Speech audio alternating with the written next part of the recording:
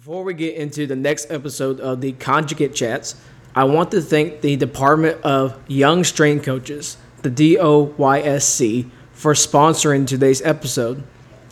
The DOYSC is to help young coaches into the field of strength conditioning, whether that is CSCS prep, live discussions, internship or GA opportunities, or anything else strength conditioning related. They are here for a resource for young strength coaches going into the field of strength and conditioning. I'll drop the link in the description to the DOYSC's Discord so any young coach can have access to this awesome resource. So thank you for listening to the Conjugate Chats and the DOYSC for sponsoring today's episode.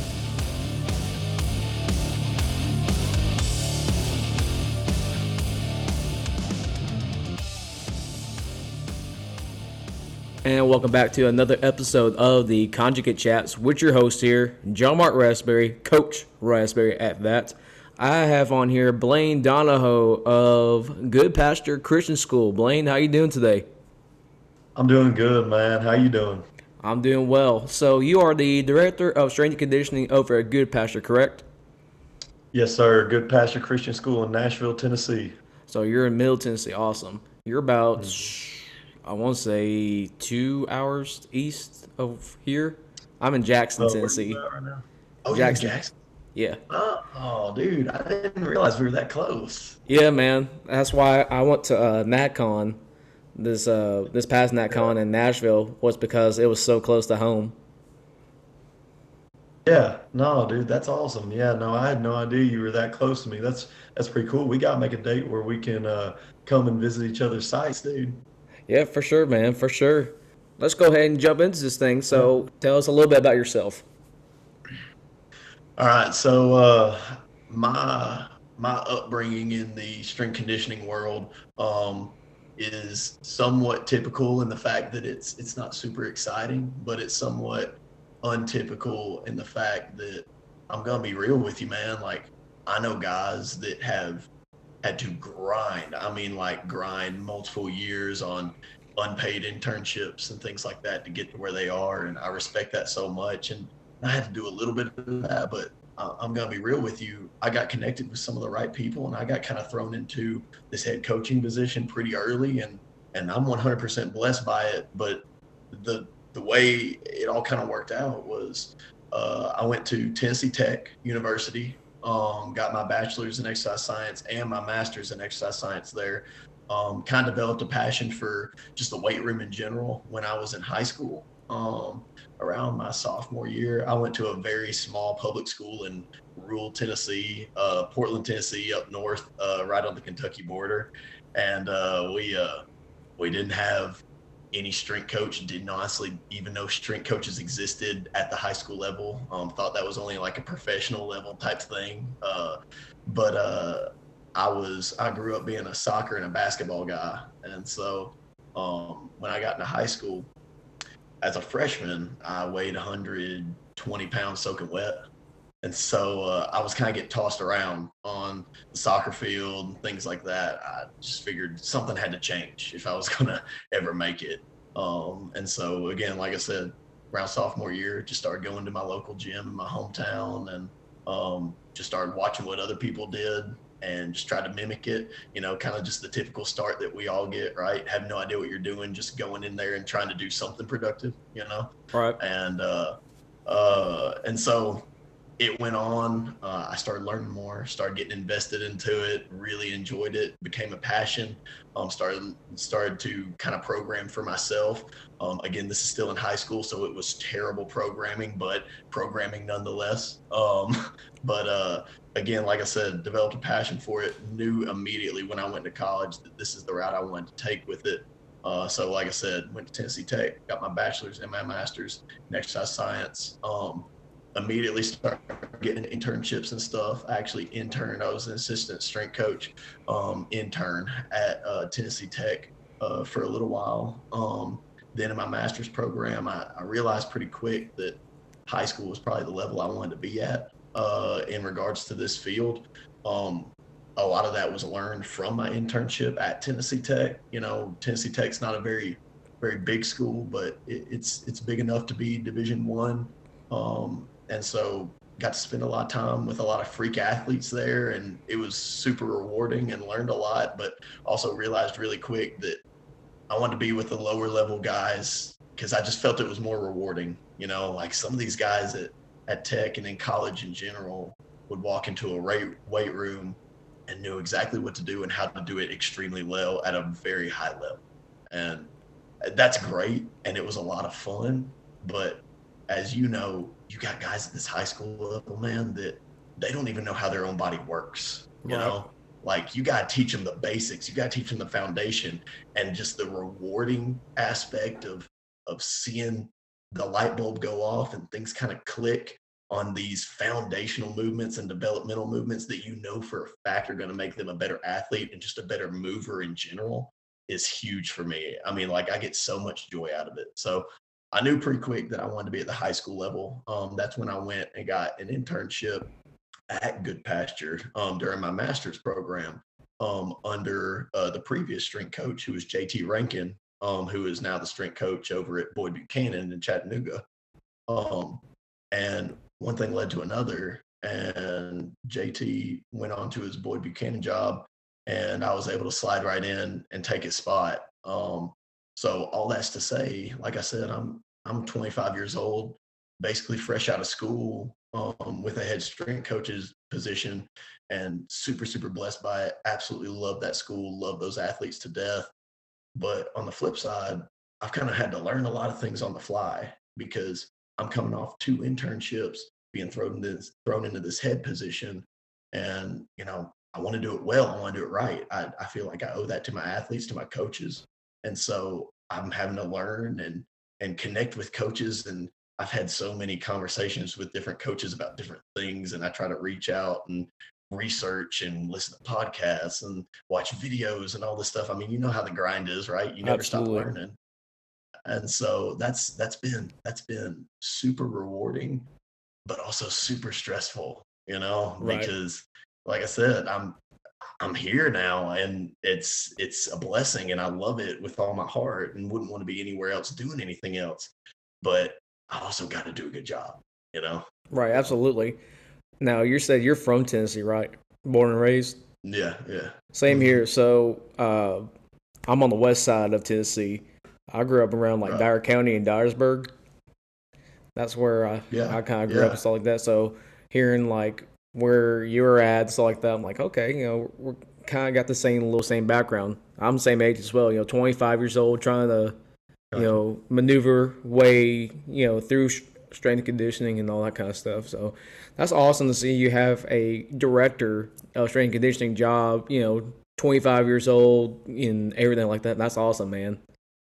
Yeah, yeah, I appreciate it. Like I said, man, I'm more blessed than I can even explain. But just trying to do a good job for these kids. That's the hard part, but also the fun part. So, how is it being, I kind of run into this now, being so Mhm. young and having to be in that leadership role at the same time? How does that work out? Yeah, and so again, over the past, I've been in my role now for it's been a year and a few months now. And that's one thing that I've had to kind of sift through and figure out, right? It's one of those things that you ain't gonna really know how to do it until you're in the thick of it, in the weeds with them, right? Right. Um, and so I can't give an actual answer that's going to work for everyone, because if anyone knows that, please let me know. But the one thing that I've been able to figure out personally in my situation is you have to push them to let them know that you know what you're talking about, right? So you have to push them to the extent to if you push them to the extent to where they can push themselves, and then you have testing materials in order so they can see their numbers physically in number formation go up, all right, they're going to buy in. And if they see their progress being made from a number formation, from a number standpoint, stats don't lie, right? Right. So if they see that progress being made from a statistical standpoint, they will buy into you. They will gain your trust, right? So that's a big thing. But also another thing too, you have to understand where you are in age comparison, in respect levels. Like, I'm not in a situation where I've been a 30-year strength coach at super, super high level universities or anything. Like, I got to kind of earn their respect in a sense too, right? Yeah. And so I think you can almost use the age difference being so small for us. I think you can almost use that to your advantage in a way too. Because if, like I said, if you push them to the extent to where they'll work hard for you and you can physically show them the results if they do that for you, you can also, on the other hand, kind of get down on their level a little bit and say, look, I am going to push you. I'm going to expect a lot out of you because I know what you can and can't do, right?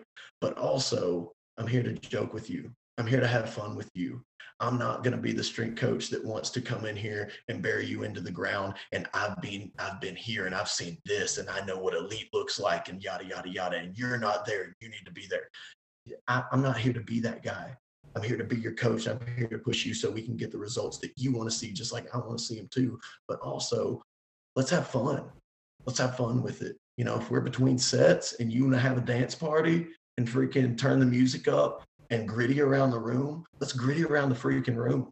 You know, like, get on their level, man. Like, these guys, these seniors are what, 7, 8 years younger than me? Like, get on their level a little bit. Make them respect you by them earning your respect by showing them the results of your program, that you know what you're talking about, and let them know the standard, right? Set the standard early and let them know what you expect out of them and meet them at that standard. You know, if you say, hey, I expect you in the weight room at this time every single day, make sure I'm in the weight room before that time every single day. So meet them at your own standard that you set. Okay. Right. But as long as you set the standard early and meet that standard yourself, along with pushing them to meet that standard for them, push them in their exercises and their lifts and their speed work and their change of direction agility stuff, push them to the extent that where they can see the results when you show them after you've had a good testing system in place to be able to show them their progress, and then getting down to their level and having fun with them as well. The combination of all that has made a world of difference for me. And again, it's taken me over a year to figure that out, and that's still not even a foolproof plan, but we're getting there. Gotcha. And something kind of came across my mind is, do you feel like you kind of had to prove yourself not only to like the athletes but administration and sport coaches? You're young, you're just stepping into a leadership role and stuff like that. Do you think you've got to kind of prove yourself in that sense? Like, for example, for me, like, I squatted over 400 pounds the other day, and the freshman athletes, when they see that, they see, oh, Coach Raspberry, he's a strong guy. Do you think you got to do that stuff for your athletes and for administration and for your sport coaches, kind of to gain that? I don't want to say respect, but kind of gain that buy-in from just not even the athletes, but the coaches and administration. Yeah, that's a really good question. And I think it's very situational. I have some athletes that could care less what I've done and what I can do. Now, I will say this though: the athletes who are the most competitive, who are the most driven, and the most passionate about being in that weight room are always curious about what I've done and what I can do currently. So, in a sense, I would say you need to be able to do the things well that you tell your athletes to do to an extent, right? They have to also understand, and you have to understand yourself. I used to struggle with this a lot, right? I used to struggle with if I push an athlete to run a 10-yard fly with a 5-yard lead in, right? That's kind of our standard for acceleration here. That's how we measure that. 5-yard lead, 10-yard fly, measure the 10, right? And so if I push an athlete to try to get that down into the low 1.2s, which is pretty dang fast, right? I used to struggle with the fact that I may not be hitting that right now, right? But the fact of the matter is, I don't train like these guys train. You know, Right. I have a full-time job now. I have a wife at home. Like, I don't have the time that these guys have to buy into their sport. I'm not a competitor anymore, and I'm okay with that, right? But on the other hand, I have to let them know that I do the things that they do, right? It may not be the exact same workout, but like for example, right now with our football team, okay, um, our football team and all of our off-season teams right now too, just a little bit different, but all of our guys and girls are going through an eccentric phase right now. We're all doing it. Okay. So I had football this morning, early morning, 7 o'clock. Right. Then right after that, I had a group of basketball guys come in. It just so happened, it doesn't always work out this well. Apparently today it did though. It just so happened that both football and basketball had eccentric bench today. Well, I had about an hour of leeway in between those two groups. So I got my own workout in between, right? That's the only time I was going to get today. And that's fine. But the basketball guys walked in and they saw me doing eccentric bench. They're about to do it in the next 30 minutes, right? I think stuff like that is huge for not only gaining respect. I know respect is kind of a weird word to use in that sense because it's not necessarily I care less about the weight that I lift compared to my athletes and more about if I'm willing to put myself through the workout that my athletes do. Yep. If that makes Yeah, sense. absolutely. Because like it's one of those things like now granted in this specific situation, I'm a pretty strong bencher. I'm a relatively small guy. I'm only 190 pounds and I'm 5'10", right? And my bench max is somewhere around 325 or something. And so for this eccentric portion, it's 3 sets of 5 seconds on the way down, right? As heavy as you can go. All right. So I'm using, I believe I ended my last set around 215. And so to those guys, that's a lot because we don't have any 325-pound benchers. So I did get the best of both worlds there where they were like, oh, wow, like coaches, that's really strong. But again, don't care so much about that. Care more about the fact that they see me doing what they're about to do. So when I coach them up on that and push them on that, because as you know, eccentrics, they got to be pushed, right? It's really easy just to give in mentally on eccentrics and just let it go, right? So you got to push them.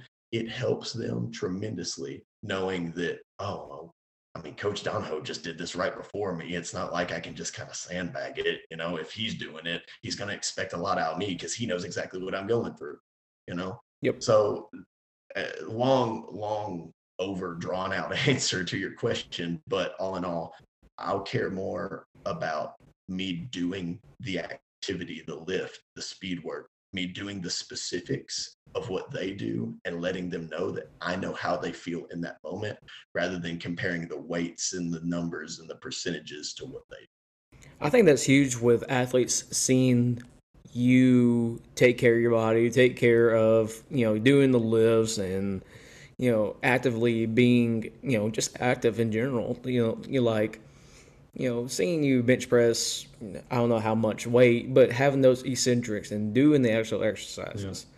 Like one thing that we're doing is dead hangs. If you can't do a pull up, you're going to sit there, you're going to hang on the bar until everyone's done, you're going to hang on the bar. I mean, there are times where I go on the bar too. I said, I'm hanging with you. Said, I'm not going to let go. If I don't let go, you're not letting go. Kind of taking that lead, kind of taking that lead there. So I think that's huge, once you start getting, towards later in the career, you don't probably have to bench like 330 pounds to get buy-in, but I definitely do think that helps, seeing, especially, you're talking about being a little bit of a smaller guy, I like coaches that are a little bit smaller, but they're just ridiculously strong, we've had those athletes before, we look at someone that doesn't look like they can do any weight and then they end up squatting like 500 pounds, Yeah. And, I mean, that's huge. And, especially football guys. I'm a big football person, played it for 13 years. And, when you squat that big weight, the 500, 600, bench and over 300, I mean, when you see a 190-pound guy do it, and then you're looking at your offensive linemen and none of them can do it, I mean, it does bring that buy-in. Sure. Absolutely. Sure. Do you have any hobbies outside the weight room? Hobbies outside the weight room. Uh, I do anything outside is going to be a go for me. I love the outdoors. I really enjoy hunting. I really enjoy backpacking. I've got a group of buddies that try to go backpacking a few times a year.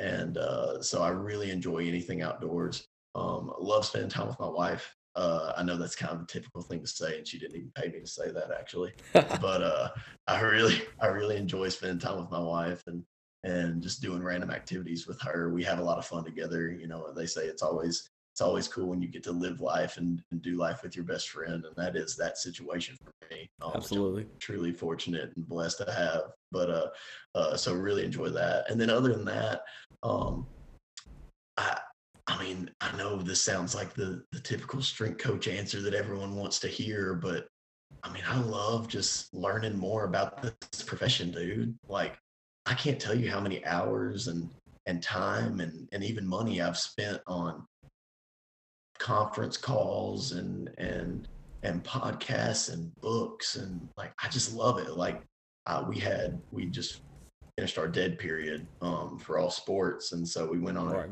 me and my wife went on a couple vacations, and so I just read Force by Dan Cleather, and that book, even though it is extremely in depth and almost out of my realm of knowledge, had to really focus in to get through that one.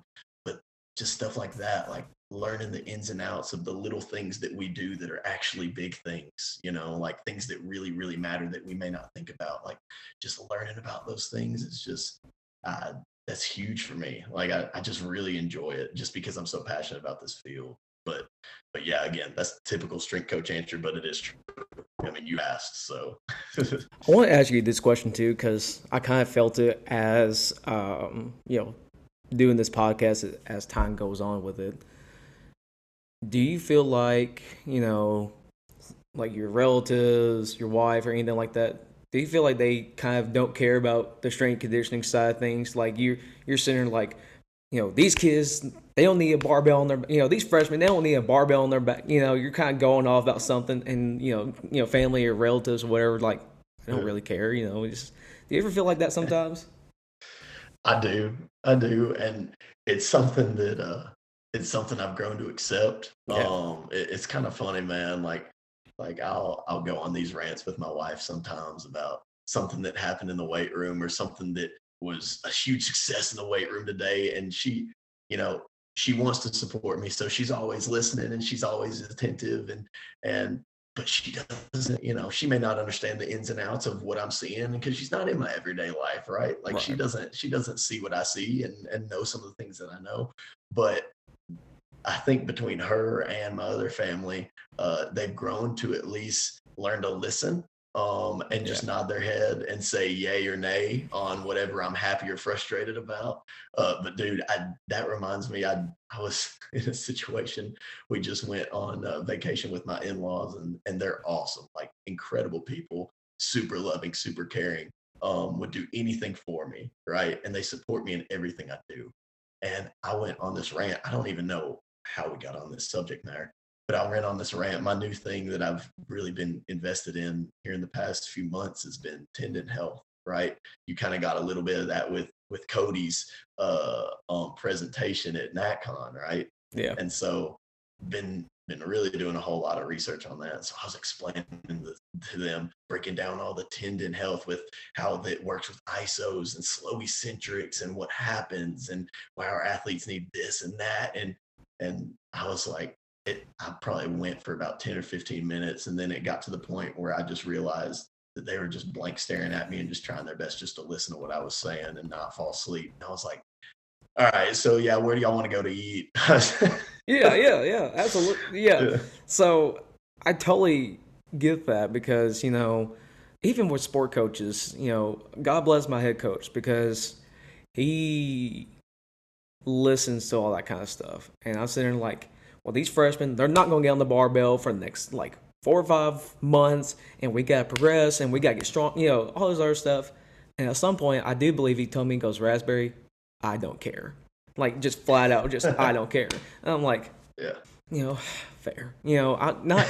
It's a hard pill to swallow sometimes that you're so passionate about this and you want the best for your athletes and stuff like that, but to people that really don't look too in depth for it, I mean, they just want to see someone bigger, faster, stronger, and that's the the simplistic answer of that. But to us, it's like tendon health, and then we gotta go form range of motion and mobility and flexibility, and then we gotta get stronger, and then and then we continue on this little ramble about like eccentrics and isometrics and why they're so good, and and sport coaches, family, whatever, just saying, okay, whatever. Well, and dude, it goes the same way with your athletes sometimes too, right? Like, oh yeah, our athletes every once in a while, dude. I've made it a goal of mine not to get real scientific with the athletes and stuff. I do want them to know certain terms. Like, I want them to know what an eccentric and an isometric are and what the differences are, right? Like, I want them to know things like that. But on the other hand, there's no points to explain to them certain things, how certain things move and why they move in certain ways, down to the level of super detailed anatomical details of this and that. Like, they just want to know that they're getting better because of it, right? And every once in a while I've caught myself, like, I caught myself not that long ago, maybe a couple weeks ago, I caught myself talking to 2 or 3 athletes about why we're doing certain things in regards to tendon health, actually just ironically. And I was explaining how, the tendons are made up of these collagen matrices. And when you lengthen the tendon and stretch it, the collagen starts to synthesize in the direction that it's pulling, and yada, yada, yada. And it got to the point where they were just looking at me and they were starting to like look off a little bit and start to look around the room. And I was like, all right, yeah. So anyway, this is what we're gonna do now. Okay. Right. Yeah. But, I mean, we're doing eccentrics too right now. Freshman, sophomore, varsity, whatever. We're doing eccentrics. Everyone's doing eccentrics. And, one kid did ask me, it's like, why are we even doing this? I was like, do you want the big answer? Open up the can of worms, right? Like, do you want the big answer, or do you want the simplistic, the short immersion? Yeah. And they, usually they go for the short answer, and it's like, okay, well, boom, boom, boom, boom, done. Yeah. So yeah. We kind of already talked about why you wanted to go into the field of strength conditioning. So what are you doing to continuously learn about strength conditioning? Because there's plentiful of things out there. You can learn about tendon health. You can learn about RPR. You can learn about basically anything at this point. What are you doing to continuously learn about the field of strength conditioning? Me personally, I find the most value in going and seeing, or having a phone call, or talking to someone in person. Like, I'm a very visual learner. I'm a very hands-on learner. It is very, very hard for me to sit and look at a book and read something and then take something away from that and then remember it enough the next day to apply it. Like, that is so hard for me. Podcasts, I can do it with, because I can hear it and I can think about it in my own mind, in my own world, and I can kind of apply it in that way. So podcasts I can do, plus a lot of times, if it's a good podcast like this one, the host always asks, there's your shout out, dude. the host always asks the right questions that I want to know anyway. So podcasts I can do. So I do listen to a lot of podcasts. I have a handful that I listen to almost daily. But then the most valuable thing that I do to further my education, knowledge, and just wherewithal around our field is either consultation calls and going and doing site visits. Those are by far the 2 most valuable things that I get the most out of. Nothing compares. So a lot of times I take the money that I would use for something like a certification, because those certs are expensive. Yep. I take the money I would use for that, and shoot, dude, I'll spend that money and drive 3 or 4 hours to go to a site visit and spend a day and a half with a strength coach. I've already actually at NatCon, I talked to Cody. I want to go down to Alabama, which they're only about an hour and a half to 2 hours away from where I am. But I want to go down to Alabama and spend the night there and spend some time with Cody and Brandon and just hang out with them, see how they do their groups, just be there on a daily level. I've already done that one time with him, and I got so much value in it that I want to go back and spend more time, you know? So things like that are easily the best way for me to learn and continue to grow. Man, I thought Cody's presentation at NatCon was so Yeah. insightful. He brought up things that I'd never even thought about, and I sitting there like, Cody and Brandon, they're so smart, man. Like, I remember at NatCon, and I hope Brandon gets to listen to this part of this episode, but Brandon was sitting on there. We're in the middle of our breakout sessions, and me and Brandon are in the same one. This dude, do you remember the notebook that they give you in that little goodie bag? Yeah. Well, he starts tearing out pages and drawing on them, talking about tendon health. Just in the middle of like one of them sessions, I'm just sitting there like, man, this dude is so smart. Like I understand strength conditioning. There's a certain level, everyone's. Brandon is up there. I mean, that dude is so smart. God. I love that man, dude. My man Brandon Pig is a real one, dude. Me and him have. I met him in person probably it's probably been about 6 months ago now. Is when I met him in person. I went, just like I was telling you about a second ago, I went on a site visit down to Madison Academy when he was still there with Cody, and just met with him and Cody and got to spend a lot of time with them both. Both incredible dudes. Oh yeah. But me and Brandon have kind of grown a little bit closer ever since then, and especially at NatCon, we kind of built up a friendship. And dude, he's such an awesome dude, man. And not only is he an incredible strength coach, but he's just an incredible individual, dude. Just such a genuine type of guy, and I have so much respect for that dude. So again, I hope he's listening to this. And just like my wife earlier, he didn't even pay me to say those things. I'm gonna have to start collecting checks. Man, I have to start collecting checks if I keep talking about these people like this. Man, I tell you, he's one of them stand up guys, man. Like I messaged him. We chat every now and again. We don't chat like every single day, but I mean, if there's a question that he has for me or I have for him, mostly I have for him. I mean, I'll ask him. I'll DM on Twitter or whatever. And I mean, I had asked him about business advice because, like, he's so smart in strength and conditioning, but he's so smart in that business aspect of finances and crypto and whatever, investments. I'm like, I kind of go over. I'm like, oh, okay, I got you, man. So like, yeah, he's incredible, man.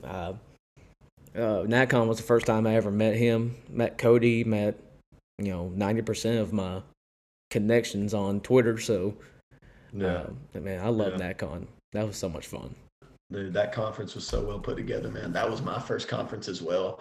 The past 2 or 3 years where I've planned on going, we've always had a vacation at the exact same time. Like always, it never fails. And so this year I was so excited that it was actually on a date when we'll be in town. And not only that, it was, right down the street. Right in your backyard. Yeah, dude. So that I can't say enough about the NHSSCA and what they did at NatCon and what they continue to do. That organization in general, they're awesome. No, I joined it last year, right after their NatCon. I think it was in Minneapolis. I can't remember when 2 years ago, last year. I joined the day after they had that conference there, and I told myself I'm going to the one in Nashville. So I don't care what it takes. I'm going to the one in Nashville, and and they're awesome, man. I mean, I got to meet several different people, and because like all these big names, all these guys that you saw on Twitter are now just there, and it's awesome. I can't wait. Fanboying a little bit. Do what now? Fanboying a little bit. I hate. Yeah, that was. No, dude, I get it. Listen, I'm not knocking you. That was me too, man. That was me too with a lot of those guys. I mean, it was legit. It was very legit. It was very well organized, and that's one thing I kind of, I had a dude with me. He's from Selmer, Tennessee. He has a private practice, and he went with me down there, and we kind of chatted about it and whatnot. He's a big NSPA guy, and he said that was probably the most well organized event he's ever seen from the side of strength conditioning. The thing that blew me away about that conference was they fed you all the time. Good food too. It was good food too. It wasn't like cheap, like here's pizza, grab a slice, whatever. It was like good food all around. I was like, oh my god. Yeah. So yeah. No, for sure. That conference is great, and our directors, our state directors, and beyond go above and beyond with stuff like that, man. Like I know for Tennessee specifically, our state director Kylie Feldman over at Father Ryan. I don't know. Did you get a chance to meet her? Have you met her yet? Oh yeah. Oh, dude. I love her so much. Like she's another one that I've gone and visited, spent the day with, and just watched her work. And she's so professional and does things at such a high level there. She is awesome. She is awesome. One of my favorite people in this field by far. So I can't wait till their certification drops. Yeah. Oh yeah, dude. I can't wait. Their cert, it's gonna be great. It's gonna be great. I will get that one hands down. I think most people will once it drops. I can't wait for it to drop, man. I think it's gonna be good. I think it's gonna be good quality. I think it kind of will. I think it will kind of level out the playing field, especially at the high school level, because we got the CSCS, the CFSC, and what else we got? SCCC or SCCC. Yeah, I mean we got. I'm telling you, man, there's so many.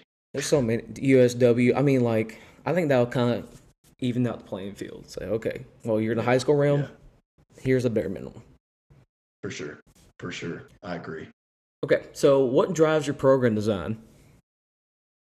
Program design. Okay, so with that question specifically, when you say program design, are you talking about like the nuts and bolts of the program, the exercises, the things like that? Or are you talking more like on a standard level? The nuts and bolts. Okay, so my program design is kind of specific to teams, but not really specific to teams. And it's also, I like to be fluid with how I change things and add variability. So what I do right now may not be what I do in 6 months to an extent, right? I do have my foundational stuff, my developmental stuff, my base level stuff that I will always do. Unless someone convinces me I need to do something else otherwise, which is, always possible, right? But the way I do it is I'm a big proponent of strength and length, right? Big range of motion guy. Okay. I hate the dynamic that a lot of our kids get from other coaches and stuff of, well, if you don't squat 500 pounds, it doesn't matter, right? You got to squat heavy. I could care less, dude. I would rather have the 300-pound squatter who can move it extremely well in full range of motion, awesome dorsiflexion of the ankle and all this stuff. Like I would rather have that over the 500-pound squatter who looks really clunky and can barely move on the field any day of the week, any freaking day of the week, And so I'm a big strength and length type of guy, and a lot of my program is geared towards that, especially at our younger levels. Like I work from 7th grade through 12th grade. So that middle school up into that freshman range, we do a ton of eccentrics. Like all of our freshmen right now do nothing but eccentrics, basically. Foundational movements. So I'll put them in like a split squat and we'll just do eccentrics, dumbbells, goblet loaded split squats, things like that, goblet squats, put them through every single range of motion. I'm all about hitting all planes of motion, right? And so when it comes to that developmental stage, program specifically to hit every single plane of motion every day. Make sure we use strength and length with the eccentrics to enhance the ability to be in that position and be stronger in that position so we can later output force very well in those positions, right? Especially on that frontal plane, which in my opinion is one of the planes that gets overlooked the most in our field. And is arguably, and again, my opinion, one of the most important, if not the most important plane in our field, especially depending on the sport you play. And then other than that, it's just foundational movements, especially for the upper body, right? Just very foundational movements. I'm a big unilateral guy. Love unilateral upper and lower. I do something unilateral upper and lower every single day from 7th grade up to seniors. They're doing something unilateral every single day, upper and lower. Now, I don't go full on Mike Boyle with it, and go super strict, nothing but unilateral. Which I understand he doesn't do nothing but unilateral, but you know what I mean, right? Um, which that's not a knock on Mike Boyle. I've read his book and it is incredible, and I learned a lot from him. But you know what I'm saying, Right. Like I do my bilateral movements with the sole purpose of being strength based movements, right? All my bilateral movements are nothing but to gain base level foundational strength. And then every single thing else we do is to gain athletic performance ability, right? Which, in my opinion, is almost strictly unilateral. I'm a big unilateral guy. And when it comes to the breakdown of my programming, dude, I don't try to get cute with it. Like I do things that in my experience have worked really well for me, and those things just happen to be things that work really well for a lot of other people, you know? So like the way I do it is we do our speed work, some aspect of a speed work, change of direction, and plyometric every single day after our warm up. So we spend the first 25 minutes of every group. This is in school. Summer's a little bit different because the groups are a little bit weird and the time schedule's a little bit weirder. But in school, we'll spend the first 25 minutes warming up, doing a speed component, a plyometric component, and typically a change of direction component or a vertical or horizontal force output component. And then we'll go into the next 25 to 35 minutes worth of a lift. And I'm just a typical 4-tier lift type of guy. Utilize supersets on 2 to 4 of the tiers and have move fast to slow. If I've got a power based movement in there, like I do Olympic lifts, nothing but cleans and hang cleans. I don't jerk or snatch. But if I do have a clean or a hang clean involved that day, I'll do that first, do our main strength movement of the day, then do our accessory work, and usually end on some type of core stabilization, anti-rotation, or rotational movement. So it's not something that it's like not some blockbuster thing that I'm gonna shock the strength world with, right? It's just stuff that I know works, because you got to remember we're working with anywhere from 13 to 18-year-olds, right? We have the easiest job on the planet if we think our sole purpose is just to get them stronger, right? Right. I just want to do the foundational things that will make them learn their body, learn how to move. So when they go out onto a field, the court, whenever they play, they'll actually be able to apply it in the sense that will be unthinkable to them, right? They don't have to think about it just to apply it. And that's what I try to do in the weight room. So it's pretty simple. That's awesome. So I gotta ask: are you a conjugate guy? Yeah. Are you a linear periodization guy? Like, what are you? Yeah. I never like to refer to myself as one or the other. I do love conjugate. I think especially for our more advanced guys, Yeah. conjugate is awesome. Yeah. So in general, I guess you could say I'm kind of a hybrid conjugate guy. I truly feel like in high school, depending on our schedule and our game schedules and things like that, um, you almost always have to be somewhat undulated in your programming. Yeah.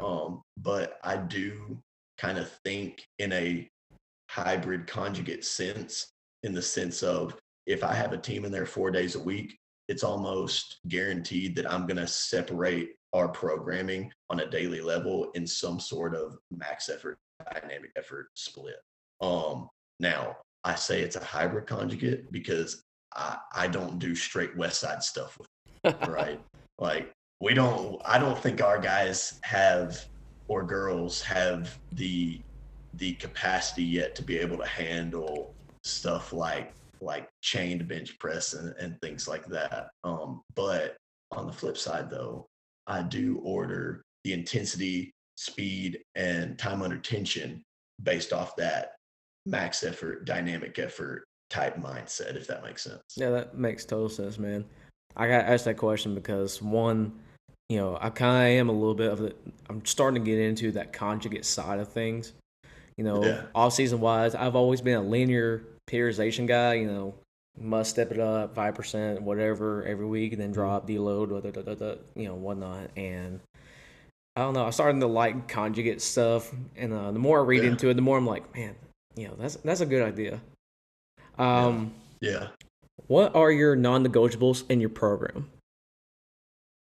That's a good one. I like that question. Okay. So I kind of already touched on it, but unilateral is going to be the main one. Um, I think, in my opinion, and I think we're kind of, as a strength coach culture, kind of starting to all have this same general mindset. If you're not doing unilateral movements at this point, what are you doing? Like, you got to hop on that train, you know, like, uh, if you look at sport in general, there's so much time spent. I don't care what sport it is, like from team sport to even some individual sports. 95% of your sports, the majority of time your athletes are going to spend when they're playing their sport is going to be in some type of gait stance, right?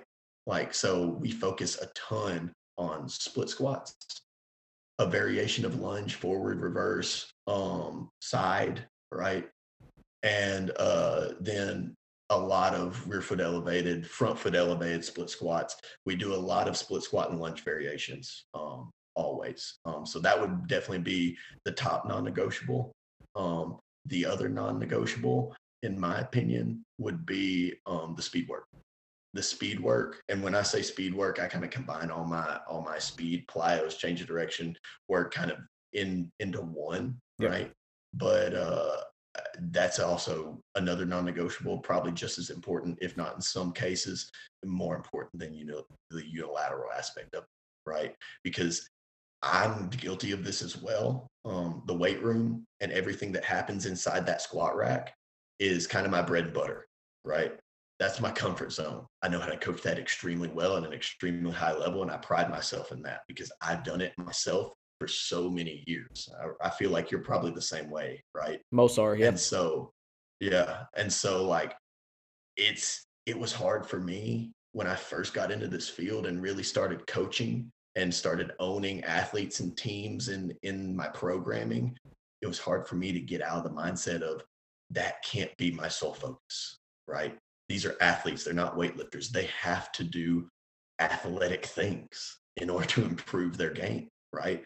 The weight room and the things that happens inside that squat rack or with those dumbbells in your hands have to supplement what they do on the field or on the court or on the diamond, right? They're only supplements to that. And so, with that being said, like the speed work, my mindset is kind of shifted. And if high school happens like it always does, and our schedule gets changed at the very last second, and we have to alter something at the very last second, and I have to choose between cutting out our lift or cutting out our speed work. 9 times out of 10, depending on what the situation is, I'm going to cut out the lift. Yep. I got to. I got to. I feel like it would be unfair to the athletes, even if they would rather lift. I feel like it would be unfair to them because I know in my head that speed work, that change of direction, that agility, and that plyometric aspect of things is really what's going to make them the better athlete in their sport. And the weights are just going to supplement the things that they do to improve themselves in those athletic aspects. So those are the two main ones: unilateral and all my speed, agility, change of direction type stuff. That's interesting that you give that perspective of cutting the lift rather than cutting your speed work because, Mm-hmm. and I would be guilty of this too, and I'm pretty sure any strength coach will be guilty of this. I mean, we value the weight room so much that we oftentimes forget that these are not bodybuilders, they're not power Yeah. lifters, they're athletes. I mean, they're Yeah. football players, they're basketball players, they're soccer players. I mean, they're not bodybuilders, they're not power lifters. And it's more important for them to be athletic than it is to be ridiculously strong. For sure. For That's sure. that's a hard And pill to swallow. it is. It is. And the even worse thing is, I'd say a lot of your athletes, they'd rather lift than do all the speed work, right? They would rather that. They'd rather do that because they like the lift. And that's great that they like the lift. And I never want to bring any value down from the weight room because obviously I wouldn't be in this field if I didn't think the weight room was one of the most valuable things they could be in, right? Like Right. I don't want to seem like that. But on the other sense, like what are we doing if we're getting our athletes stronger, but we're not teaching them how to apply that strength, which translates into force, which translates into power, which translates into inputting that power into a lateral movement to create separation between them and a defender, you know? Like what's the point? Yeah. What's the point? And so, yeah, I mean, like, and you have to look at your strength thresholds too, right? Like strength, as in raw strength, can be attained. Like if I'm a 405 pound squatter, right? And I don't squat for 2 weeks and I come back, probably still going to be able to squat 405, right? That threshold for maintaining that strength level is going to be about 30 days, or at least that's what the books and the research tells us, right? But you look at it from a speed standpoint, I mean, some of these lower level athletes that maybe aren't super, super high quality, right? Like they're still learning things, still figuring things out. They can lose and start regressing on their speed work and their speed ability and the ability to put force into the ground in that high intensity level. Even your high level athletes, you can start to lose and regress on your speed ability in 7 days. And so that's why I'm always going to choose speed work, man, because if you can squat 405, that's awesome. I don't see you on a football field with a 405-pound lineman on your back squatting up and down, you know? But I do see you having to accelerate 10 yards on a pull guard, having to accelerate 10 yards and get a down block, you know? Like I see those things, right? Not saying that the squat doesn't help you because it 100% does. I'm a full proponent of that, but you got to be fast. You got to get there. You got to get there. And we see those athletes in the weight room that, they can throw up a 315-pound bench. They can squat 500-600 pounds, put them on the football field, and they suck. I mean, let's just put it out there. They suck. And, we're like, well, you got this, we think you got so much potential because you're a great weight room guy, but you're not an athlete. You're a great lifter, but you're not athletic. So that's huge. That's a really interesting point. I'm glad that you said that because that is something that I think more, not just strength coaches, but sport coaches need to listen to because I know sport coaches will idolize the weight room. We got to get in the weight room. We got to get big. We got to get strong. And that's fine. You can be big and strong all you want to.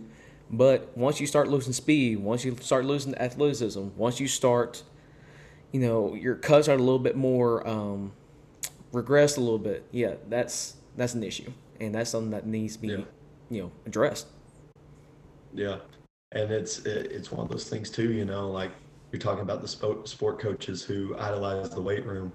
On the flip side of that too, I would much rather have a sport coach that idolizes the weight room and actually wants their team in there than one that doesn't care about any of it.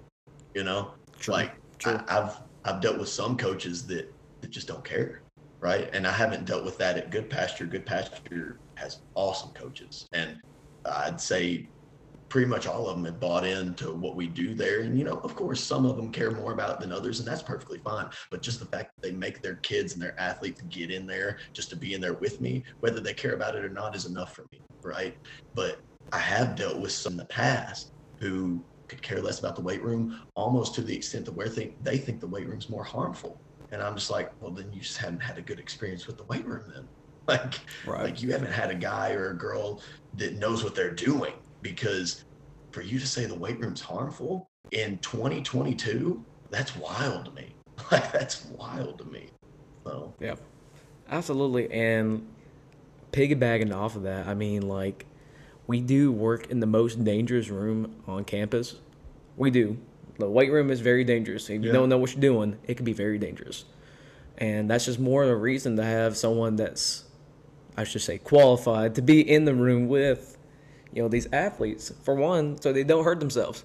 14, 15-year-olds, especially boys, and I've heard this from Mike Boyle himself. He said that, high school boys are like Murphy's Law. If anything could go wrong, it will go wrong. And I mean, it's true, because if you leave a 15-year-old boy in the weight room by himself and he thinks he can do 315 on bench press when he can't, I mean, could hurt himself. And, and boys do, I pick on boys because I work with a football team, and I mean, you've seen it before. They do stupid stuff all the time. All the time. I mean, if you're not there to tell them no, I mean, who is? So, Yeah, for sure. For sure. I kind of switched up this question here. I used to ask how you develop mental toughness, but I want to kind of switch up this question. What is mental toughness to you? So, mental toughness to me somewhat corresponds, actually, not somewhat, it truly corresponds with your buy into the program. And that comes from a coaching and an athlete standpoint, right? Again, it goes back to standards, right? I set standards in my weight room. Our head coaches set standards as a program as a whole. And it's the buy in that we as coaches have for those standards and we and athletes have for those standards. Because here's the thing, it's kind of a joke in the strength conditioning world now, especially on Twitter. I love all the stuff on Twitter about how, we want to build mental toughness. Well, let's run 17 more 300-yard gassers and we're going to get there. We're on our way. I love all that stuff. It's hilarious to me. It's sad. It is sad because it is true, but it's funny, right? It is, so for me, the wrong answer is that, right? I hate that we as a world, as a society, I can't speak for outside of this country, but I feel like we as a country, with our lack of knowledge of this field and how, energy systems work and what this stuff is actually doing to our athletes, the unnecessary, ungodly amount of running and things like this. I hate that we kind of associated that with, for whatever reason, mental toughness. It makes it hard on our field, right? Because a lot of these old head coaches are like, it's one of those, well, back in my day, we did this and we won state. Well, I can guarantee it wasn't because of that, right? Like I was talking about earlier, if I set a standard for my athletes and I don't meet that standard, or I make exceptions for them in that standard, which full ownership I have done before and I have an issue with, right? Because I'm a guilty. Sometimes I get to be a little bit tender-hearted, which you should with your athletes to an extent, right? But sometimes I'm too tender-hearted, or I'm on a time crunch and I need to just go. And so sometimes these athletes won't meet the standards, and I'm just like, let's just go, right? We got stuff to do. I can't deal with this right now. We got stuff to do, and I just kind of almost let it slide, right? Well, that's not building their mental toughness. Because mental toughness to me is the drive to get to a goal. That is doing what you can and doing what you are told and what you're supposed to do to reach a certain goal. Small goal, big goal, doesn't matter, as long as you got the drive to do it, right? Well, how are you going to have any type of drive if you don't have a standard that you're meeting yourself and also you're expecting your athletes and pushing your athletes to reach, right? Because if they don't see you reaching it, they're never even going to attempt to reach it. It's a lost cause, right? So if you make exceptions and make exceptions for yourself, your mental toughness for yourself and your mental toughness for your athletes is going to decrease, right? So again, mental toughness to me is the drive to reach a goal, and that's made by setting a standard, relaying the standard in a way that everyone understands and everyone's on the same page, and owning that standard, and even pushing past that standard and making a new one that's even bigger, So that's mental toughness to me. It's all about the standard and how you reach it. That's awesome, man. That's awesome. I love asking that question. I love asking questions about mental toughness, man. And we've had coaches and we've seen coaches that, they want to run poles and they want to run gassers till the cow comes home and all that good stuff. And, they really think that they're building, mental toughness. And I'm like, are you really building mental toughness? And I love that point that you made about, older coaches, sport coaches in particular. That's how they did it back in the 90s and the 80s. And, we won state that year because we did this. It's like, well, did you really win state because you did, 30 gassers at the end of practice every single day and people were puking? Or did you have freak athletes that year and they were just so talented that they brought you up to that level? it's correlation does not always equal causation, and they have to own it somehow, though, right? It doesn't sound as good to say, well, we had some freak athletes that year, and so honestly, even if you didn't really coach them that much, they're still probably going to win some football games. Like that doesn't sound as good, right? And that's fine. But yeah, sometimes that mental toughness aspect of it, of thinking they're only going to gain it until you push them until they're just buried into the dirt, puking their guts up, right? You can't blame them too much just because that's what they went through and that's all they know, you Right. know? And so I do understand the perspective, but that doesn't mean you have to live and die by it, because just because it's your perspective doesn't mean that it's always right. Right. Absolutely. Um, Here's a couple of new questions that I kind of was thinking about, sitting around thinking about. I just wanted to see if anyone, because I put polls on Twitter just because I want to see, I want to get feedback. I just don't want anything just come from my mind and, just produce it that way. I like Twitter because I can get some information, I can get some feedback pretty quickly.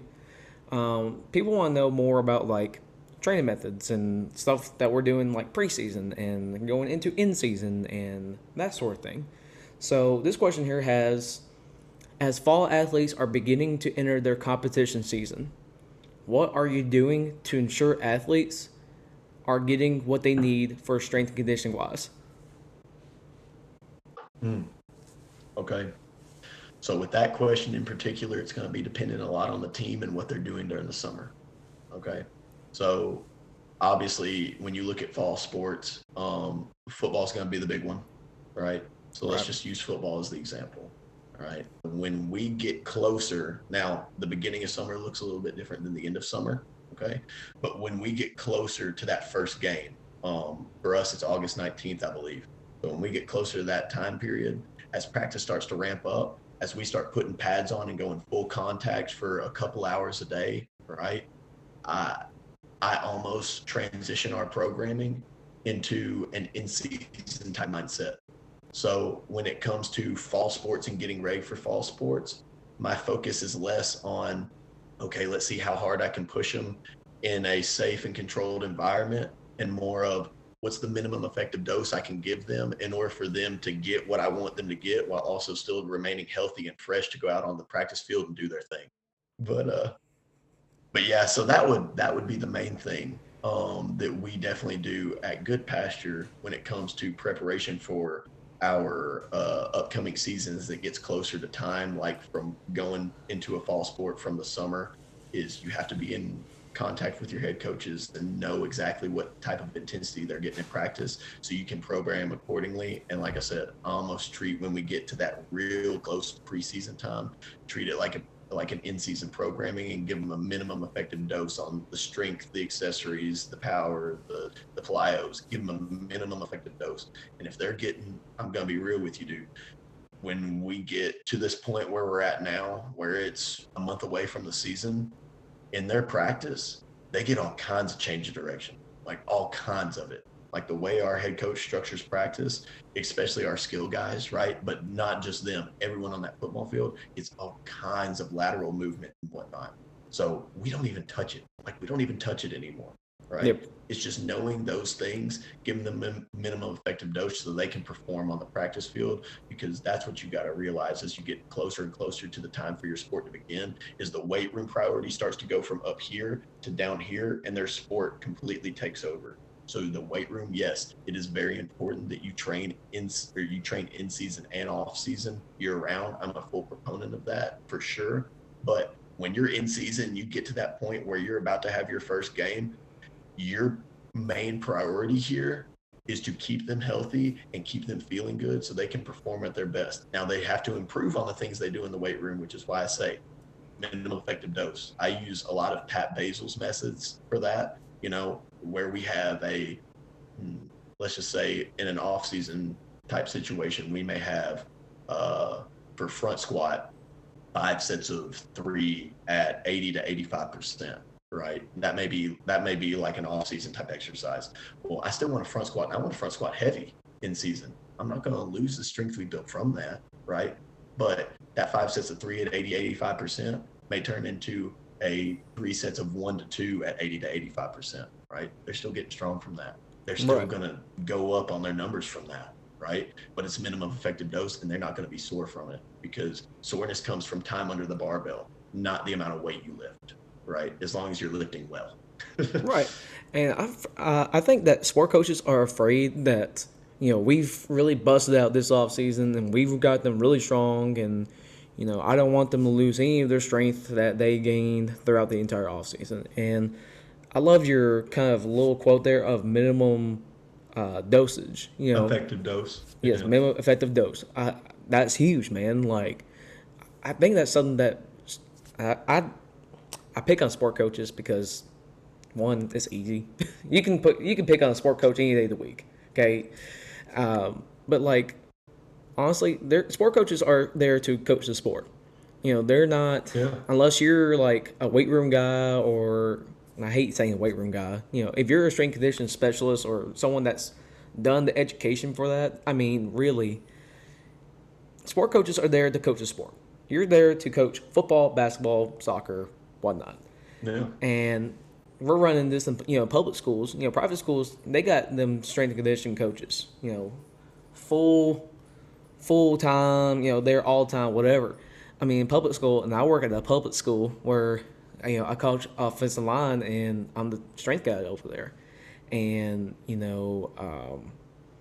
getting sport coaches to understand that it's a minimum dosage, but more of a maximum effort kind of thing. Like, yeah, we're gonna go 3 sets of two. That's six Yeah. reps. But how is that bar moving? Is it moving fast? How much weight's gonna be on there? So like that. I mean, Yeah. that's such an important component of in season lifting. If you want your athletes to keep getting stronger and keep what they gain all season, well, yeah, you're going to keep lifting, but they're going to have to make a maximum effort with that minimum dosage. Yeah, 6 reps or 2 reps, whatever. That's fine. But how are they moving the bar? Are they really Yeah. giving everything they can into those lifts? Because I mean, you can bust out 3 reps pretty easily, but is the bar speed there? Are they giving maximum effort? So I like that point. I loved it. I wanted to highlight it. Yeah, no, and I try to stress that to our guys a lot. Especially when it comes to speed work. I, you and I both know, like when it comes to let's just say max velo speed work. So you're looking at long distance sprinting. Okay, well, in my opinion, like for example, on our top speed days, we do more than this. But when it comes to our max velo sprinting, we'll do on average 240s, and then we'll do some zone running where I'll give them like a maybe a 15-yard zone, and we'll do maybe 3 reps there. So that's 5 reps. That's 5 reps of truly hitting max velocity, right? But that's all they need if they're doing it right. That's all they need. And if you give them a lot more than that, then they start to regress, right? Yep. Because of the high taxation of the CNS that stuff brings upon them, right? So that's why I have to get my athletes to understand, as well as the sport coaches too. Because like you said, sport coaches' job is to coach a sport. It's not their job to know why we do the things we do in here. Now, Right. should you let them know? 100%. You got to, right? But it's not their job to run it. It's your job, right? So I can never get onto a sport coach for not knowing or not understanding something. I never will. As long, like I said before, as long as they want them in the weight room, let me take it. Let me take it. I'll explain to you why we do it. I explain to you why I believe it's helping our athletes and the way it's helping them. I'll explain to you all the in-depth stuff you want to know. But you have to do the same thing to your athletes, because sometimes my athletes get max velo day mixed up with conditioning, right? They see long distance sprinting, 40 to 60 yards, whatever it may be, right? And they think, oh, that's so long. It's basically conditioning, right? Right. It's not that. It's not that. Minimum effective dose, right? I still need you to be fresh, right? We still got to lift. We still got to practice. I need you to be fresh, but I also need you to get faster. And I need your body to experience what it's the intensification of max velocity. I need you to understand what that feels like, to not only enhance your speed, but also to enhance your injury prevention ability, right? So it's Right. just explaining those things, and that's something that we'll always have to do. And you got to own it. You just got to own your programming, man. Yep. Absolutely. And kind of tying in with some programming stuff, what do you think is the best training methods for athletes that play multiple sports? Because this is something we see in high school all the time. You know, three sport, two sport. Even I got a couple of guys that are four sport athletes. You know, they do, you know, Wow. yeah. I mean, they'll do baseball and they'll do track, or they'll do, wrestling and something else. I don't know. How do you handle? What is the best training method for multi-sport athletes? Yeah. And that's a extremely maybe the most common issue that we as high school strength coaches have to face, right? Especially if you're at smaller schools. Like I know Good Pasture's a relatively small school. We almost have, I'd say, if I had to guess, 80% to 85% of our athletes are multi-sport, right? They're all combo guys and girls. Most of them play two, some of them play three, right? Um, and it's just knowing, again, that goes back to knowing and having a relationship with those coaches, knowing what they do in practice and what they do in games, knowing the schedule. Can't stress that enough. You have to know their schedule down to the game, down to the week, down to the month, what they're doing and when they're doing it, right? Because if I've got Sally, who is a volleyball player in the fall and then a softball player in the spring, okay, I have to know exactly how long her volleyball season lasts. I have to know exactly when those games are because there's going to be sometimes, especially volleyball, volleyball and softball, both. Those are two sports that play a ton of games, 2, 3, especially softball, sometimes 4 or 5 games a week, right?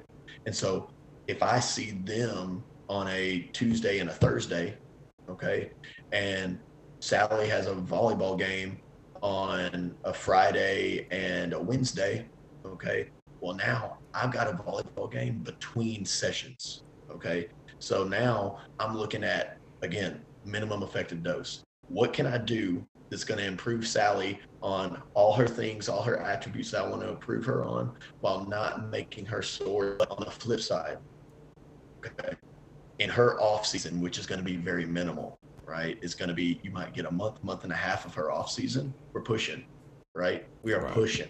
Okay. I'm going to take advantage only to the extent that does not burn her out. Okay. That is huge. That is huge because if they only have a month and a half of off season for the entire year, should they spend that time in the weight room? 100%. Okay. But how are they going to feel if they spend 2 hours, an hour and a half in that weight room 3 to 4 days a week and you just destroy them? Okay. You have to know what pushing really means. I mean, push in the sense of, okay, well, you've been in season and our volume has been way down. You've been getting better, but our volume's been way down. Now you have a month and a half. I'm going to give you a week to kind of acclimate, kind of maybe lower the weight a little bit, add a little bit of volume in there. You're probably going to be a little bit sore. Okay. Give you a week to acclimate. And then we're going to go through a 4-week block before your next season in a month. And we're going to go through a 4-week just straight strength block, get our strength up if that's what needs to get up, get our speed up if that's what needs to get up. Know the athlete and what they need in that offseason to better prepare them for the sport that they have coming up and program accordingly. Again, it ain't super cute. It ain't super fancy. There's nothing that crazy about it. I probably gave you the answer that I feel like everyone would probably give, right? But that's just how it works. Right. If you've got a month and a half of time that's in their off season, you got to deal with that month and a half of the time in the best possible way. So you got to push them, but not over push them to where they, one, get buried for their next sport, or two, hate the weight room so much that next off season, when you have another month and a half window, they don't even want to be there. Yeah. And I love that last point because it just goes right into our next question. How do you manage athletes that do not enjoy the weight room? And you're always going to have them, right? You're always going to have them. And so here's the thing about that. You are far more likely to have athletes that do not like the weight room and just dread being in there, no matter how well your coaching is and how much they actually do enjoy it when they actually get in there. If they have a head strength, or if they have a head coach or assistant coaches that hate the weight room and actively show them that they hate the weight room, right? So I think that's one big thing. The head coach has to be on the same board as you, okay? Even if the head coach thinks that what you do in the weight room isn't as significant as what you think you do, Okay. You have to at least got to get on the same level with the head coaches and say, all right, look, whether you care a whole lot about it or not, you got to at least have to help me out and stress the importance to it to your athletes so they can know. And so they, when they get in there, they don't dread being in there. Right. So I think a lot of it does fall on the head coaches as well. But now, from our standpoint, I think a lot of that is solved with the results that they see. That's why I'm always a big proponent of having proper test and evaluation processes in order, right? Because if an athlete sees their vertical go from 21 inches to 25 inches in a matter of 2 months, okay, they'll gradually, even if they hate the things they do, as long as there's a little bit of competitor, a little bit of dog in them, right? They're gradually going to at least want to be in there because they know it yields results, right? So it's almost a thing that with the results you've given them, you have to get to the point where if they hate it, they love to hate it. You know what I mean? Right. So now, that's not to say that you'll just have some athletes that just absolutely hate every aspect of it. They could care less about the results they see. But in all honesty, if you have an athlete like that, they don't really care that much about their sport anyway, and they're probably just doing it as a hobby. And with those athletes, just do what you can with them. You Right. know, I, in all honesty, with those athletes, I just give them the workout, tell them how to do it, show them how to do it, tell them what I expect out of them, and then leave it up to them. You Right. know, I always tell our athletes, I give you a prescription. Okay, I'm just like a doctor. I give you a prescription. The prescription is the exercises, the sets, the reps, me showing you how to do it, me telling you exactly how I want it to be, me coaching you on how to do it. That's the prescription, right? It is 100% up to you if you do exactly what I tell you in the way I want you to do it, right? So you're going to have athletes that just are never going to take it, and you just have to accept it. Yeah. Yep. Kind of ran into it a little bit. Last couple of schools I've been at, and it's hard not to really push. Well, we got a barbell bench, we got deadlift, all sort of stuff on athletes. Yeah. And there's some kids that really don't care, man. I mean, they're there just either hang out with their friends or play the sport. Yeah. Yeah. Especially high school realm. College is a little bit different. You kind of know what you got yourself into. But especially the high school level and middle school, I mean, they're just there to either hang out with friends or play a sport. They didn't ask for, to love the weight room. And, we shouldn't force them to love what we love. But at the same time, Yeah. there is a certain priority that, what we do, it needs to matter to them. Sure. If it doesn't matter to them, then it'll show. And I mean, like you said, you can just give them the workout, and what they do with that is totally up to them. But Right. yeah, absolutely, yeah. I think as long as you never show those athletes that never ever want to buy in out of choice, I think as long as you don't show those athletes that you've stopped caring or you've stopped trying to help them, then it's a decision that they make, right? Right. But again, it's our responsibility to always let them know if they decide to flip that personality around real quick one day and they decide that they want to buy in, we have to be ready with open arms, right? And they have to know that because the chances of that happening are zero if they know that you've given up on them. Right. Absolutely. We got about 6 questions left. These are a little bit more personable. Kind of switch up a little bit questions, and I really want to hear your answers on this one, especially being a younger, a younger one in this profession. This one is: what advice would you give a young student or athlete that wants to go into strength and conditioning or sport performance? Yeah. I would say go ahead and start connecting now. No matter how old you are, whether you're a freshman in college, whether you're a senior in college about to graduate, whether you're still in high school, let strength coaches know that you want to also be a strength coach. Find a mentor, be a mentor. I love that. I heard a quote, someone say that one time, and I wish I could remember who said it, and I can't remember. But find a mentor, be a mentor. Find someone that you can look up to and you can have contact with, that you idolize in this field, right? But also find someone that you may be able to take under your wing a little bit and return the favor. But find a mentor and connect. There's one thing I can guarantee about this field is that 9 times out of 10, if you reach out to a coach, as long as they see the DM or the message or the email or whatever, as long as they see it, 9 times out of 10, they'll respond, right? Oh yeah. Our field is awesome.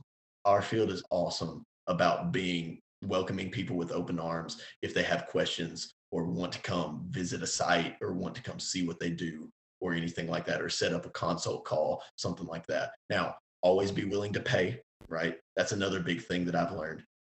If someone is willing to give you their time, always be willing to pay them, right? If you can't, the last thing that you need to do as a young strength coach is DM someone and be like, hey, coach, I have a lot of questions about this. Is there any way we could set up a phone call for an hour so I can ask you this stuff and learn? Even if they don't, it's some perfectly fine if they're like, yeah, absolutely, that's no problem at all. And most of them will be awesome about that, but always at least offer. Gotcha. I had never heard anyone pay someone for their time. Well, I mean, like, and like going somewhere and, I had a question, a lot of questions, do you mind if I ask you what? I had never heard that before. That's a really interesting point. If you have a strength coach that you want to go visit, all right, 9 times out of 10, they're going to say, yeah, sure, come on down, come watch what we do, ask the questions that you want. All right. One, be prepared, bring a notebook. Okay. Have questions already ready for them. Okay. And then two, at least offer to buy them lunch. Little things like that. It's just like everyday life, right? A simple wave and a hello, how are you today is going to go a long way with anyone. Strength coaches, if you ask them to come into their facility and watch what they do, and they say yes to that, and hope you be willing to give them something in return, even if it's just a sandwich, like make sure to pay back what you get from them, because they'll remember you that way, right? So right, and this is a little bit different route that I went, for that topic there. The people that I've asked to come on this conjugate chats were the people that either helped me along the way or like just valuable resources. Like Aaron Abraham. I don't know if you know who he is or anything like that, but I mean only through Twitter, but yeah. I mean that dude sent me CSS prep stuff. That dude sent me like everything. He's continuously just helped. So I had to get him on here, and there's a couple more on here that I just asked because, they were telling me, they were helping me along the way. And, I felt like it would be a disservice if I didn't, bring them on here to share their story, to share their road to strength conditioning, to, just knowing them as people, not even just as strength coaches anymore. Paying it forward. That's a huge thing. I think, for young strength coaches, for people that want to get into, pay it forward. Once you got it, pay it forward. 100%. And, coach, I think what you're doing with this podcast is awesome, man. Like, just being able to get strength coaches out there and, like you said, knowing them as a person, not just as a coach, but still getting the coaching side of it too. Like, what you're doing here, man, is awesome. And I think you really are paying it forward. I think this is great. I appreciate it, man. And, I had George on there. And I felt like I did George such a disservice because I did not record his audio, his Zoom meeting with me. And, I think we're meeting up this Saturday to basically redo his interview. But, like, he shared so much content on Twitter. Free content. That dude is so freaking smart. Yeah. Like, dude, he's going to be monumental in this field, dude, if he's not already. I mean, I can't say enough about that guy. I don't know him personally. I've never met him personally. I've only interacted with him on Twitter a little bit, but dude, he's incredible, man. I can't say enough about that. That dude is legit. Like, he is so intelligent. He's one of those dudes that's like freakishly like just jacked out of his mind. Like, Like he did like I can't remember. He did like a split squat, a front split squat, whatever, with like 400 pounds or whatever. I was just like, Jesus, man, I couldn't believe it. Like he was Well, just and then so he did like a yeah, he did like a 185-pound Zercher skater squat or something one day, yes. like just something stupid, dude. Like I this mean, dude, this dude's on a different level. he is on a different level, and like he's jacked out of his mind. He told me his max bench press was like 435. Like, dude's just absolutely jacked out of his mind. But like when I sat down and talked to him about speed training and his philosophies and stuff like that, I mean, it was so insightful. It was so detailed, and I dared people to talk to him about strength and conditioning because he will make anyone Mhm. feel so dumb. He made me feel dumb while I was sitting there just talking to him. Yeah, There's some yeah, things he was talking yeah, about. I just kind of nod my head. I'm like, yeah, but yeah. I mean, Right. he was just so smart. He was so in depth about it. I mean, I love strength and conditioning just as much as the next person, but he's on another level. Like, Yeah. I may be average. He's not even done with college. I think. I think he's going to play one more year of college football. I mean, he's going to be Mhm. huge. I agree. He's absolutely Yep. going to be huge. For sure. For sure. Um, where do you see yourself in about 2 to 3 years, 5 years, and 10 years? Honestly, man, I love where I'm at. Like it from 2 to 3 years, 5 years, and 10 years. I'd love to be where I'm at. I love Good Pasture Christian School. Like I said, I work with great coaches. And I love these athletes, dude. I told my wife, who was then my fiance when I was interning at Good Pasture about 3 years ago now. I told her if I ever left here after my internship, um, if the job ever became available, which obviously it did eventually, but if the job ever became available, I'm going to do whatever I can to make my way back here because it's just such a great environment. I love it. So, I mean, honestly, dude, ideally, I'd like to be here. So, Yeah, man. Yeah, that's absolutely awesome. Um, if you are at a place for a long time and you really enjoy it, and I mean, you gotta hang on to it, man. If you know that that's your place, in the I don't know, I'm assuming you're a Christian because you're at a Christian school. I for mean, sure, for sure. there's God puts you in the place for a reason, Yeah, and you kind of get that feeling, of is this where God wants me to be at this point in my life? And that's awesome for you, yeah, man, that you found that point and you're like, I feel like this is where I need to be. yeah, yeah. No, God really answered a lot of prayers and has blessed me in more ways than one with this job, man. I really can't thank Him enough and be more thankful for my situation in general. Man, that's awesome. That's awesome. What are your biggest weaknesses and strengths as a coach? My greatest weakness would definitely be making the weight room my bread and butter, and sometimes putting the lift before anything else, right? Just because that's where my comfort lies, mindset wise, is the lift, right? That's definitely my greatest weakness that I've had to try to reconfigure and fix throughout the past year. Um, but I think one of my strengths is relationships. I try to always build relationships with my athletes in a really healthy and professional manner, to the best of my ability, so they can not only come to me with questions about why they're doing or what they're doing in regards to the weight room and how it improves them on the field or court or whatever they do, but also, if they're struggling mentally, spiritually, whatever things like that may happen, I want to be there for them too, and I want them to know that I'm there as an outlet if need be, right? That's really important to me, and it's something I always try to work on. So yeah. Gotcha, gotcha. That's awesome, man. All right, so what we already kind of touched on the subject with Cody and Brandon, but what are your top 5 coaches that have influenced you in strength conditioning? Yeah, that's a great one. I would say top five.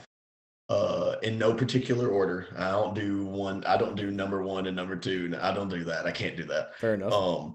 But I would say top five would be Brandon. Um, Cody Hughes. I would say Jerry DiFilippo of Challenger Strength up in New Jersey. Yep. Super great guy, puts out a ton of incredible content. I've had quite a few phone calls with him. He's an awesome dude, full of knowledge.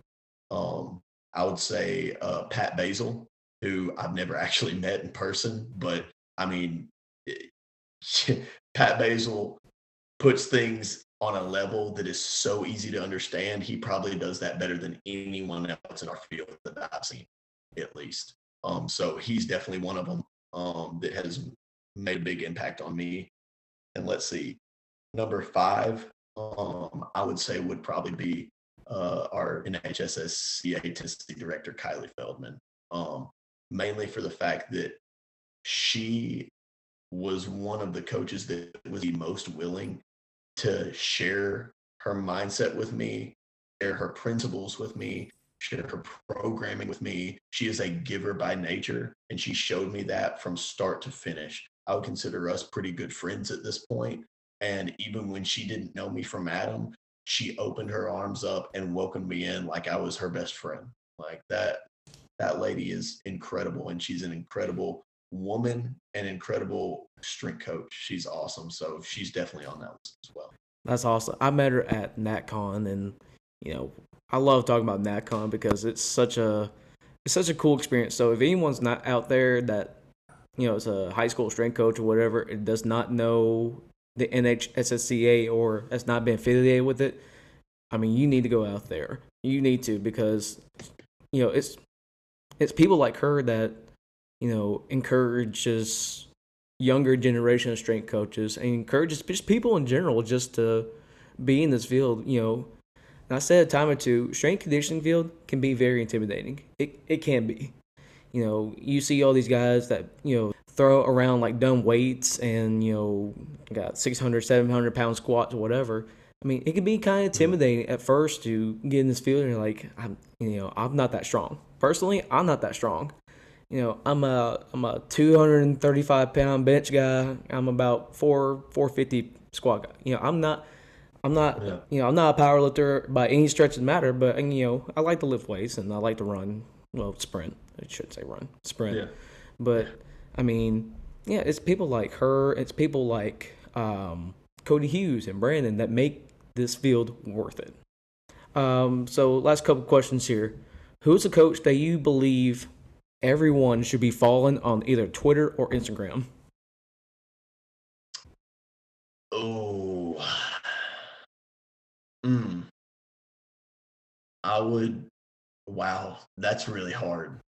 If I, just first reactive instinct is to say Pat Basil. Pat Basil is probably number one with, it's a tie between Pat Basil and Brandon, I would say.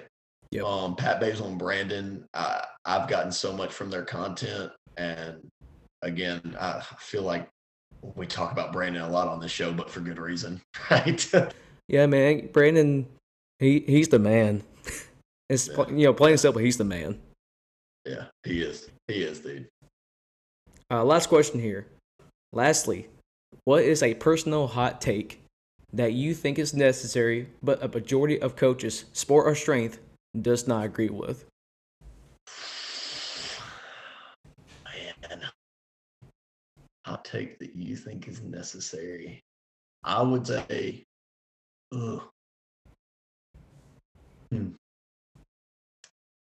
Okay, I got one. I think, and I say this because I think some strength coaches think this, but they don't want to admit it because they don't want to get crucified by strength coach Twitter sometimes. I think it's good every once in a while to push a team to the utmost limits of their physical capability. Now, what I mean by that, okay, we were joking earlier about, gassers to no end until you puke, right? Right. I don't necessarily mean that, right? But I think there is benefits to, for example, our baseball team. Our baseball team loves work. They love work. I mean, they are just one of those teams that's just a team full of alphas and a team full of dogs, and they're just different, right? They want to be put and buried into the dirt because they get some type of weird pleasure out of it, right? Like they love it. They just love it. Like, so in turn, I'm going to give them that in a safe and healthy way, right? I'm going to, one thing we do is plate pushes, right? We get a 45-pound bumper plate. I have about 17 yards of turf in our weight room, and we push that 45-pound bumper plate on that turf, and I separate them into teams and see how many down and backs we can do with that plate push in a 10-minute time span and see which team wins. It is brutal. It is brutal. I mean, they get absolutely destroyed by it. But that team benefits so much from that, even though from a strength conditioning standpoint, from the science of it, right? Right. It's not doing anything, right? Like, let's just be real. Like, it's just not doing anything. But that team lives and dies for that type of grittiness, dude. You know, we That's joke awesome. about the grind, and like you never want it to be a grind, right? You never want it to be a grind. Like it needs to be a smooth rolling gear that, you know, powers a strong engine. Okay, I get it. I understand. All right. But every once in a while, if you want to bury a team and just make them know what it feels like to truly be in the trenches, I think it's good for them, dude. I think it's good for them. Like, call me an old head all you want, but put those dogs in the trenches every once in a while, dude. Guys and girls. Every once in a while is good for them to feel what that feels like. Man, let me tell you what. How should I say this?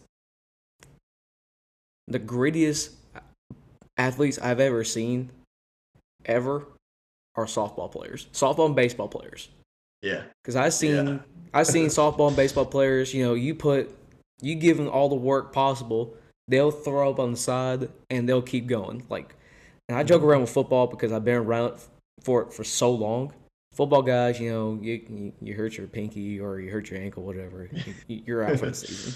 And you know, baseball and softball players, those jokers, you can give them all the work you want to, and they will puke and they will throw up and they'll crawl and they'll do everything, and they will still give you more. I'm like, God. Yeah. Puke and rally, dude. Puke and rally. That's exactly how they are. I'm like, I just couldn't believe, you know, we talk about, you know, players being greedy, stuff like that. Baseball and softball players are greedy. Yeah. They'll give you everything they got and more. I'm like, God. Yeah. Dude, I think there's a time and place for it, man. For sure. Everything has to be by the book, scientific. It doesn't have to always be like that, dude. Let them know what it means to work. Let them know what they're going to feel like in the fourth quarter of a basketball game, or in the last inning of a softball game when they're down by 1 with 2 outs left. Like, let them know what it's going to feel like to be pressured. You do it smart, you do it safe. I think go for it, dude. Yeah, absolutely. That's awesome, man. That's awesome. Yeah. Well, man, thank you for being on here. Thank you for, you know, sharing your time and having these great conversations and, you know, sharing just your thoughts in general, man. You know, it's always good to hear from multiple coaches and, you know, hearing different point of views and all that kind of stuff, man. So, you know, thank you so much for taking your time to be on here. Dude, it's an honor and privilege to be on here, man. I love what you're doing with this, Coach Raspberry. I think it's going to grow. I think it's going to be something great. It already is something great. All right. I'm just honored you asked me on, dude. That's awesome, man. So that's another episode of the Conjugate Chats with your host here, Coach Raspberry. Yeah, thanks, Blaine. Thank you for being on here. And in the name of strength, stay strong and have a day today.